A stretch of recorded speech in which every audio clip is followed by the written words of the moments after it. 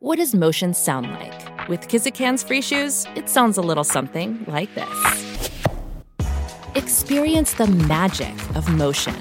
Get a free pair of socks with your first order at kizik.com/socks. Mom deserves the best, and there's no better place to shop for Mother's Day than Whole Foods Market. They're your destination for unbeatable savings, from premium gifts to show-stopping flowers and irresistible desserts. Start by saving 33% with Prime on all body care and candles. Then get a 15-stem bunch of tulips for just $9.99 each with Prime. Round out Mom's menu with festive rosé, irresistible berry chantilly cake, and more special treats. Come celebrate Mother's Day at Whole Foods Market.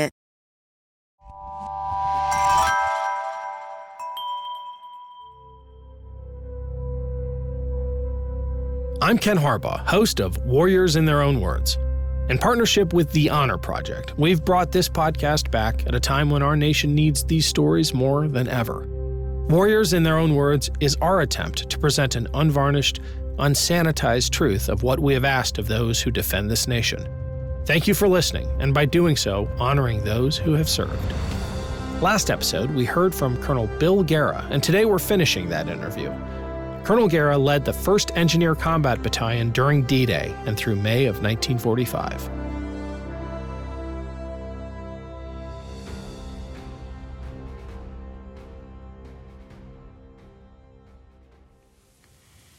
We felt good, built up to at least 25% above what they call the table of organization levels.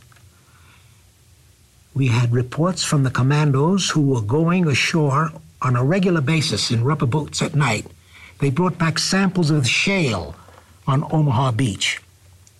This was all very hush-hush, and very few people were aware that we were going to Normandy. Remember now, Patton was creating a phantom army, a lot of radio messages, a lot of camouflaged equipment up to the north to make it look as if the landing was going to take place at Pas-de-Calais, the nearest point to Fortress Europa. Hitler believed it.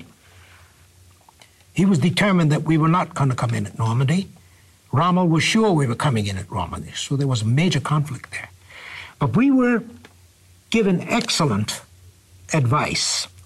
The intelligence people were supplying us with low-level aircraft, pictures of the underwater obstacles that were being installed. We could watch them. They would take pictures on a regular basis, so we could see what was going in. They were putting in 3 banks of underwater obstacles, miserable things. The first one was a 10-foot-high steel fence with telemines located so that as boats came in, they'd run into this steel fence, probably get blown out of the water.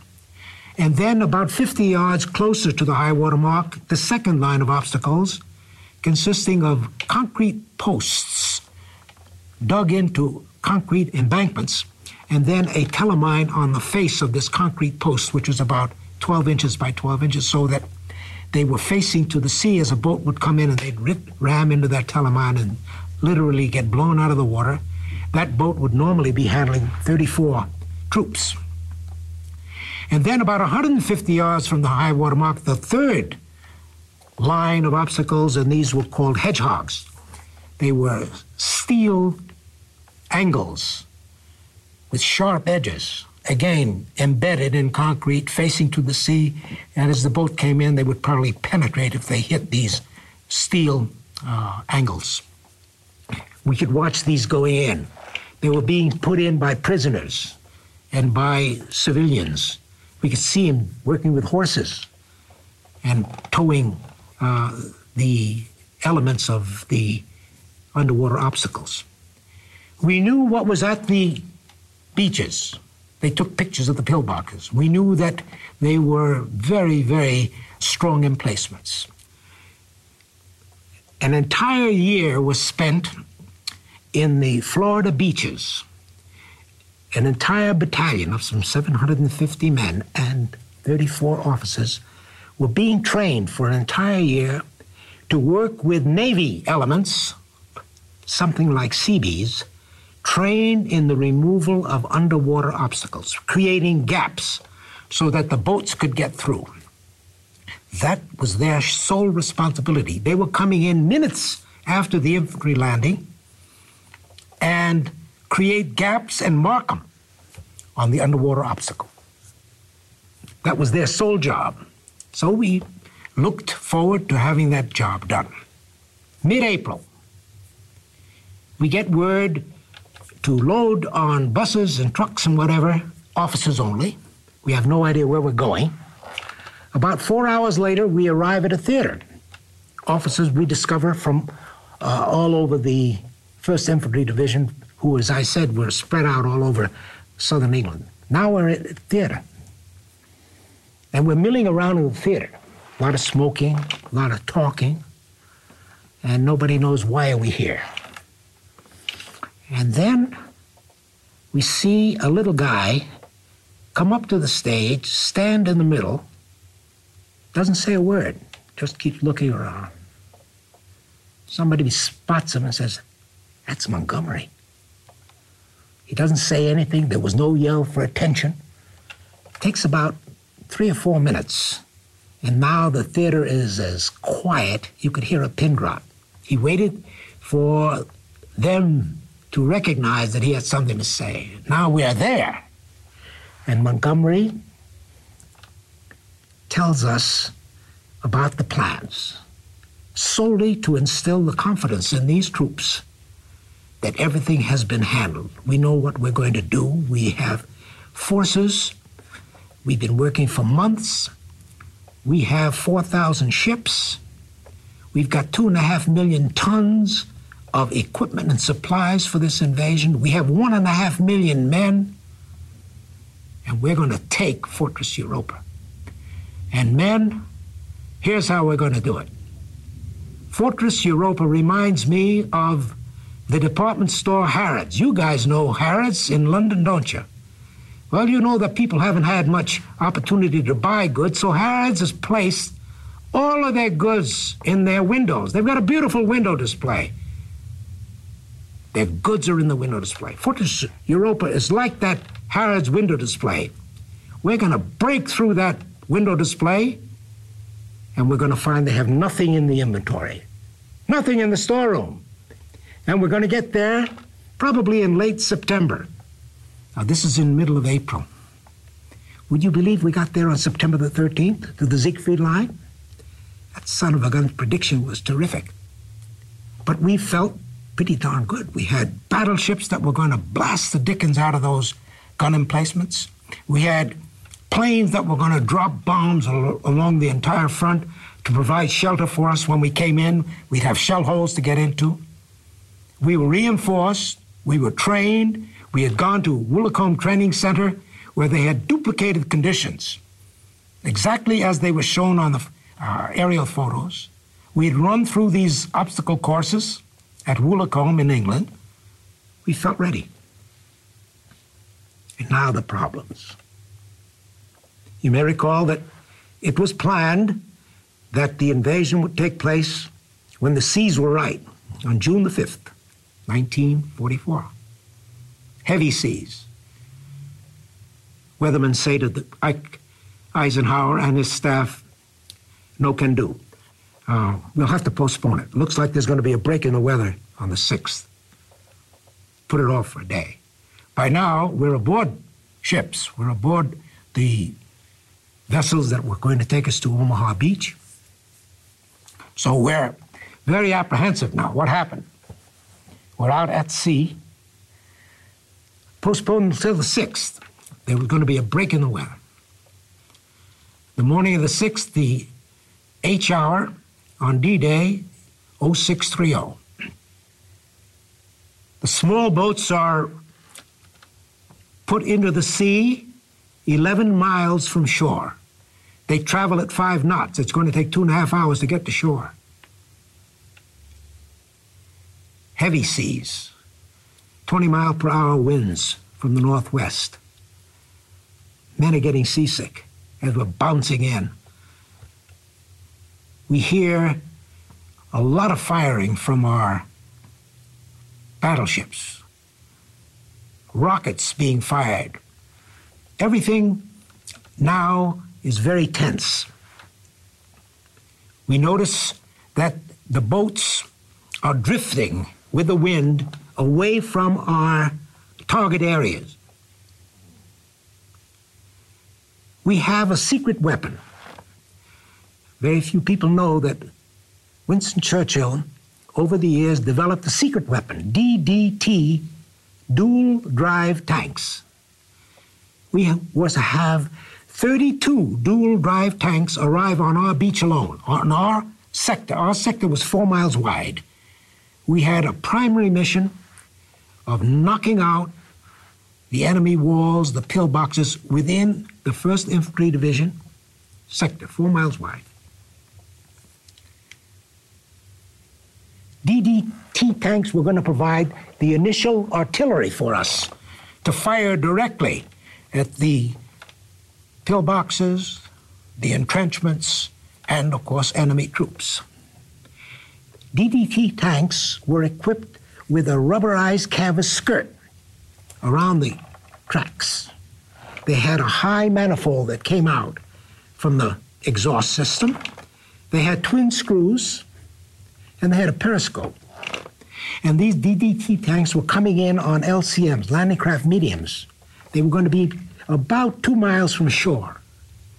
They were going to lower the ramp, and these tanks were going to swim out with a periscope heading right for Omaha Beach, firing as they came ashore. What happened? 4 of the 32 were able to get through the heavy seas. The rest was swamped. And of course, 4 get to shore and they knocked them out in moments. No chance at all. Now we're without artillery fire. What happened with the underwater beach obstacles? Hopeless. Not a single gap was opened up and marked. 2 were opened up but not marked, so we didn't know where they were. So the small boats are coming in with 34 men and a few officers aboard and just bumbling their way into shore. We did not have a single one of the gun emplacements, the pillboxes, knocked out. The heavy fire from the battleships all went beyond the shore area. Overcast. They couldn't get a good reading on where they were firing. The air bombardment went inland. Again, overcast. There was not a single trench or shell hole created for the troops to run into when they arrived. It was almost unscarred. The beach area of Omaha Beach was almost unscarred. We were swept as much as 1,200 yards from our proposed landing point. So for the first 4 hours, it was a fiasco. Scrambling, tooth and nail, to get ashore and work your way up. They were hung up on beaches at the landing points. It was really very miserable. I actually was supposed to land straight at a beautiful building right in the center of Omaha Beach. We were actually 1,200 yards to the east. We had to work our way back to the area where the fighting was going on. So for the first 3 or 4 hours, it was merely a matter of holding on and scrambling with infantry fire to get at least a toehold on Omaha Beach. And at this point, my credit goes to the U.S. Navy. There were destroyers about 7 to 8 miles offshore. They waved them in. There were naval gunfire teams onshore. By radio, they explained they had to come close enough to start firing at the pillboxes. We were hung up. They brought them in so that these destroyers were about 700 yards from shore. They lowered their 5-inch guns and they began shooting at these pillboxes according to the directions of the naval gunfire teams. And they were our only supply of artillery for the first 4 hours of the Battle of Omaha Beach. And slowly but surely, we worked our way up and got a good toehold. We were supposed to get, by 2 hours before dark, we were supposed to have established a beachhead 3.5 miles deep. By nightfall, not 2 hours before nightfall, but by nightfall, finally, we had reached about 1.5 miles inland. And the infantry had established their defensive positions. They dug in. They captured some prisoners. The 1st Engineer Combat Battalion had the assignment of clearing from the high water mark to a transit area one road so that vehicles, tanks, trucks, any type of tracked vehicles, wheeled vehicle, could get up this road, which was about 1 mile long and 110 feet high, to Transit Area 3.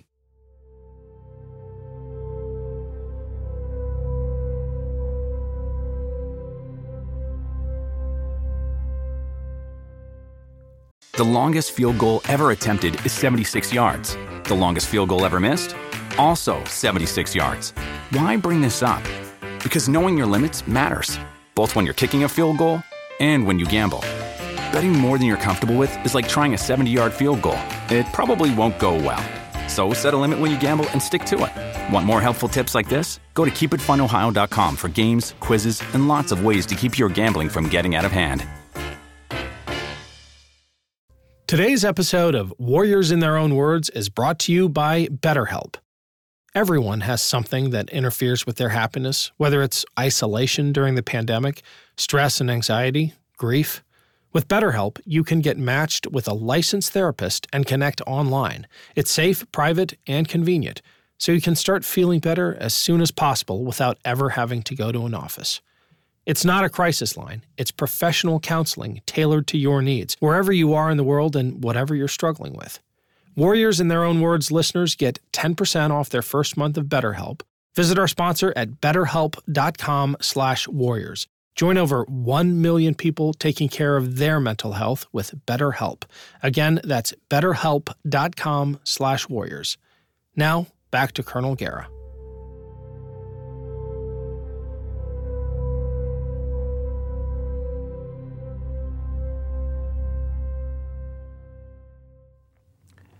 As you might expect, during that 2.5-hour trip from the point where the small boats are lowered into the sea and the rendezvous and then move forward, there was a great deal of apprehension. We heard a lot of firing. We wondered whether or not the boats were going to get to their proposed landing sites. And it wasn't until about maybe 300 yards from shore that we could see that things were not going well. We could see that the underwater obstacle paths and gaps had not been opened. And so we recognized that we were very likely to get blown up. We knew what those 3 rows of underwater obstacles were like. We could hear the enemy firing at us. We thought that perhaps by now, the firing from our battleships and the cruisers and the rocket ships and the Air Force had done the job. We discovered that it wasn't so. They kind of hunkered down until this was all over. Obviously, all the firing from the vessels in the air must stop when the friendly troops begin arriving. So now they come out of their holes, and there they are waiting to give us a hard time. The small boats on arriving toward shore, the objective was to get as close to shore as possible and then drop the ramps so that the troops don't come in with water up to their shoulders. They're carrying equipment. They have gas masks. They're carrying 40-pound satchel charges. They have a rifle. They have extra ammunition. They have their rations. They're loaded down. And so the objective is to try to get those small boats as close to shore as possible once they get by the underwater obstacles. Well, of course, it didn't happen. By the way, the small boats are totally under the control of the Navy personnel. We have no say. The officer in the boat has no say whatever about what happens. He'll lower the ramp and you just start running and swimming and wading yourself ashore. And that's exactly what happened, except, of course, as I explained, they were swept 1,000 to 1,200 yards away from where they were destined to land. So as I explained, our job was to do what we could to advance the infantry. The infantry was terribly worried with anti-personnel mines. The Germans had developed a mine called a shoe mine, and these were made out of wood and very difficult to detect with mine detectors, so they had to be literally blown up. Our job was, again, using Bangalore torpedoes, creating gaps so that the infantry troops who were pinned down and afraid to run up through these anti-personnel mines to open up gaps and mark them so that they could scamper on up, and that was what was done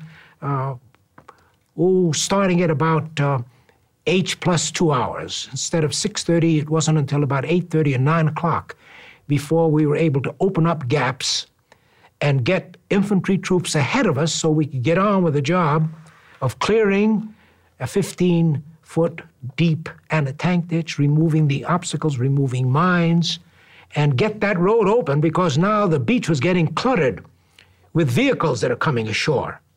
They're on a schedule, and the beach is cluttered with vehicles and they can't get off. The 1st Engineer Combat Battalion had exit E1 to open on Omaha Beach, removing all obstacles from the path and get up to that transit area so that the vehicles can get up there and remove their waterproofing materials and then get ready to get on with the battle. There were 4 engineer battalions involved on Omaha Beach. The 1st Infantry Division had exit E1. The 29th Infantry Division had a road of their own, and there were 2 independent combat engineer units assigned to open similar roads. There were 4 roads to be opened by nightfall on D-Day to get all the vehicles up into different positions. As I said, we are very fortunate in getting a number of these paths open so that the infantry could get up and provide some protection for us. We really didn't get organized until about 11 a.m. By that time, I was able to move that 1,200 yards back. We were able to radio in one of the reserve companies, our C company, to help us. By 11 o'clock, we were getting our troops organized. The officers now finally made contact with their people. We actually commandeered a bulldozer that happened to be there without a driver. We filled in that tank ditch. We removed the mines. And by nightfall, we had exit E1 open. Actually, by 1700 hours, 5 p.m., I had radioed and said you could start sending vehicles up exit road E1 to the transit area. By nightfall, exit E1 was the only road open on Omaha Beach. The others were still bogged down with the troubles that I just described, also in the very same areas that were creating problems for us at exit E1. For that particular accomplishment, the 1st Engineer Battalion was awarded its 3rd Presidential Unit Citation. We had earned one in North Africa, another one, and this was the 3rd for that work. Now, what did we discover? Beside all these miseries that I just described, with failure to provide naval gunfire to knock out the pillboxes, failure of the U.S. bombers to provide shelter for us, at least along the beaches, and knocking out some of the emplacements. The good part about the Air Force, not a single German aircraft was anywhere in the area. Can you imagine what that could have done? Just one plane alone. I told you in North Africa there were 2 planes up there. We couldn't even put a motorcycle on the road. Can you imagine what enemy air would have done to our troops who are spread out along the beaches? The Air Force did a heck of a job to keep the German air from getting to the front. The Navy did its job by bringing in those destroyers and give us the fire to knock out the pillboxes. The artillery units attached to the 1st Division were unable to get in. They were coming in on ducks. They were swamped, like the DDT tanks were swamped. We discovered on capturing German prisoners another great surprise. Unfortunately, not a very good reflection on our intelligence. I told you intelligence was doing a great job on providing us with info prior to the invasion, but they didn't tell us that a German infantry division, 352nd German Division, had been brought from the Russian front to the Normandy beaches to rest up. They'd gotten themselves beat up. They thought there was going to be a quiet sector. They were at a city called Saint-Lô, 25 miles from Omaha. The night before the landing, we landed on June 6th. On June 5th, that entire 352nd was brought up to the Omaha beach to participate in anti-invasion exercises. And they were there, 10,000 men. And some of the prisoners said for a few minutes we were hesitant to fire on you. We thought that the Germans were putting on a very realistic exercise. So we had 10,000 more troops there than we anticipated. And so the word was, this was bloody Omaha, and it was a miracle that we were able to get in that 1.5 miles by nightfall and to get that one road open and get ready to continue the advance in the morning. But the next day, the advance did continue. And as you may recall, within a week, the 1st Infantry Division had reached the deepest penetration, a city called Comont, 23 miles inland. And we hung in there while Patton's Third Army was brought ashore, and we just stayed in place until the middle of July, when that entire Normandy area had been built up tremendously, and then the attack out of Saint-Lô took place with the 3rd U.S. Army under Patton, where they just went like gangbusters all the way. Now, the 1st Division had the toughest job of all. Their casualties were less than half of the adjoining division that came in, a green unit, the 29th. And they had a lighter job than we did. But all of that illustrates what effect the baptism of fire, what effect experience and having gone down the road, what a difference it makes, and how wise the commanders were in choosing units that were trained properly, that had been in battle before, to exercise these assault landings. Eisenhower and Montgomery knew what they were doing. Montgomery also, in his sector, brought ashore nothing but experienced units that had fought for him in North Africa and in Sicily. Okay, I want to mention one other thing. I told you earlier about Bob Capa.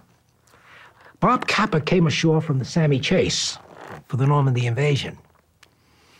He took about 100 snapshots, according to the history.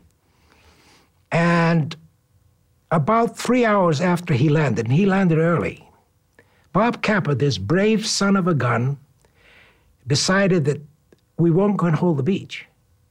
And he didn't want these pictures that he took to go to waste. He got on one of the boats returning. He returned to the ship. Now, this is a gutsy guy that I told you about in Triana. He decided he was going to get killed. He left the beach. He returned with the pictures. Unfortunately, only about a third of the pictures that he took got through the water and whatever. He didn't have them properly wrapped. And they appeared in Life magazine of the Normandy invasion, the very first pictures that were taken. But Bob was not very proud of the fact that he abandoned the troops and went back to the ship. It began actually when we came ashore, 1,200 yards from where we should have come ashore. We scrambled up the bluff. Tom Crowley, the operations officer, Major Tom Crowley, and a telephone and a radio operator, and I got out of a small boat, the same small boat, by the way, that Al Smith was in. He was coming in with one of the battalions of the 16th Infantry, a reserve battalion. We scrambled up the bluff, and when we got top of the bluff, we couldn't believe it. There were signs there, Achtung, Minen. We'd come through a minefield. We knew there were mines there, but we didn't think they were as far spread as where we landed. So we were very fortunate. We scrambled up the bluff and found that at least the Germans had put signs up for their own troops saying Achtung Minen in the area that we had just left. And then we worked our way back. It was miraculous. It's very difficult to explain how it was that we were able to overcome all these miseries that took place, the weather, the failure of the bombing, the failure of the naval gunfire, the 10,000-man German division sitting on Omaha Beach. The good Lord first tested us, and then he decided enough already, and he protected us. It's a situation that I really, if I try to analyze it scientifically as an engineer would, he'd say it can't be done. And people have remarked that that Omaha Beach landing was truly unbelievable. Our division took light casualties. The entire division, reinforced, remember, suffered only 2,500 casualties out of some, 17,500 that came ashore. I told you at the outset that you can anticipate 30 to 40% casualties. And because of the experience and knowing when to keep your head down and knowing when to move out and good leadership, they were able to get this job done and still experience relatively low casualty rates. The 1st Infantry Division took its lumps. They always were in the vanguard. It was remarkable that, as I said, they reached Comont, the city of Comont, the deepest penetration. It stuck out like a sore thumb. Montgomery told the American forces, back up. We would like to make a straight line. Our commanding general said, forget it. We fought to take Comont. We're going to hold it. And we stayed out there. They set fire to the city. They destroyed all the water lines. Our engineer troops under a fellow named Fred Finley, Captain Fred Finley, hooked up our pumps. We have pumps for water distribution to wine vats in the city. Every French city has huge wine vats. Put out the fire using wine so that the enemy couldn't see where to drop their bombs and where to fire their artillery. So you had to put the fires out. The 1st Division then broke open Saint Lo so the 3rd Army could go through. The 1st Division was moved from Comont down to Saint Lo with orders to break through the enemy resistance at Saint Lo, open the roads, and now Patton took off and we followed. 3rd Army on the right, 1st U.S. Army now, of which the 1st Infantry Division was an integral part, following to the left. And in rapid order, the move was made, as Montgomery predicted. We arrived in Germany on the Siegfried Line by early September, several weeks before. Aachen was one of the toughest battles. It was a major city, the first German city to fall. John Corley had a big part of that. The 3rd Battalion of the 26th took Aachen. A lot of losses. Rough going. Hürtgen Forest, one of the worst periods in the winter. Roads impassable, slugging through heavy forest. Germans using a very unusual kind of shell. The idea would be that they burst in the air, break up, and then come down on the heads of the troops instead of firing into the earth and then exploding. They were timed artillery shells. Hurtgen was a bad time for us. I think it was the first major city, German city, where there was hand-to-hand and house-to-house fighting. And the engineers' major role during all of that period was removing these terrible anti-personnel mines that were booby-trapped. The Germans were so clever about creating booby traps. You open a door, there was a blast. If you thought that you might like a souvenir, they would leave a beautiful German bayonet. You go to lift the bayonet up, it'll blow you up. Very, very clever and quick. They had far superior weaponry than we did. Their 88 millimeter guns, we had nothing like them. We had a crummy grenade. They had this potato masher grenade. They had a machine pistol that fired, and we had nothing to compare with it. They had a Mark V tank and a Panther tank. Our tanks couldn't begin to match. They were absolutely superior. It was remarkable. And they're soldiers. Those son of a guns were trained. Those were fighters. To kill a German soldier was an accomplishment. They were beautifully trained. Tough going. We didn't do all that really should have been done. We lacked material to get through the forest floor. It was muddy.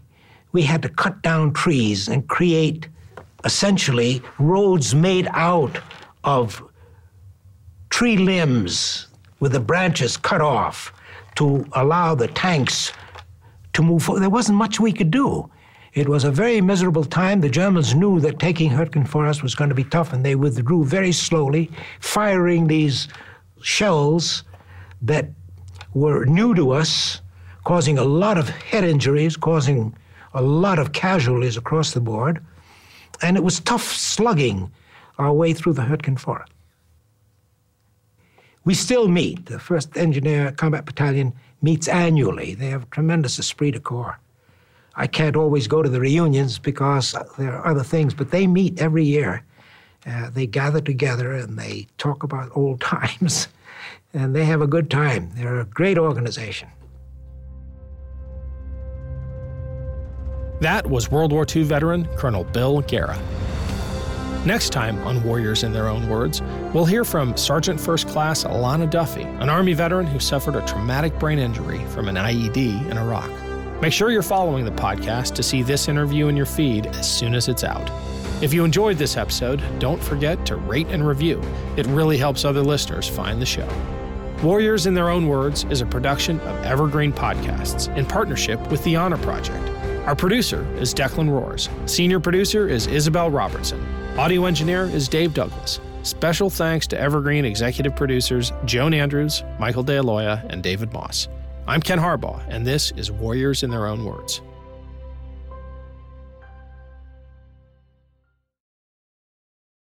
Hello, my name is Peter Zablocki, and I'm a historian, author, and college professor. I'm thrilled to invite you to check out Evergreen Network's History Shorts podcast. Every Tuesday and Thursday, join me on a journey through time, exploring the little-known and hidden gems of history. In each bite-sized episode, I'll dive into my original research to bring you intriguing historical curiosities you've probably never heard of, uncovering the fascinating stories that have shaped our world, from forgotten figures to overlooked events. And the best part? I've condensed all this historical goodness into manageable chunks, perfect for your on-the-go lifestyle. Whether you're commuting to work or squeezing in a quick break, History Shorts fits into the little time you probably think you don't have. Subscribe now and never miss an episode of the History Shorts podcast, available wherever you get your podcasts.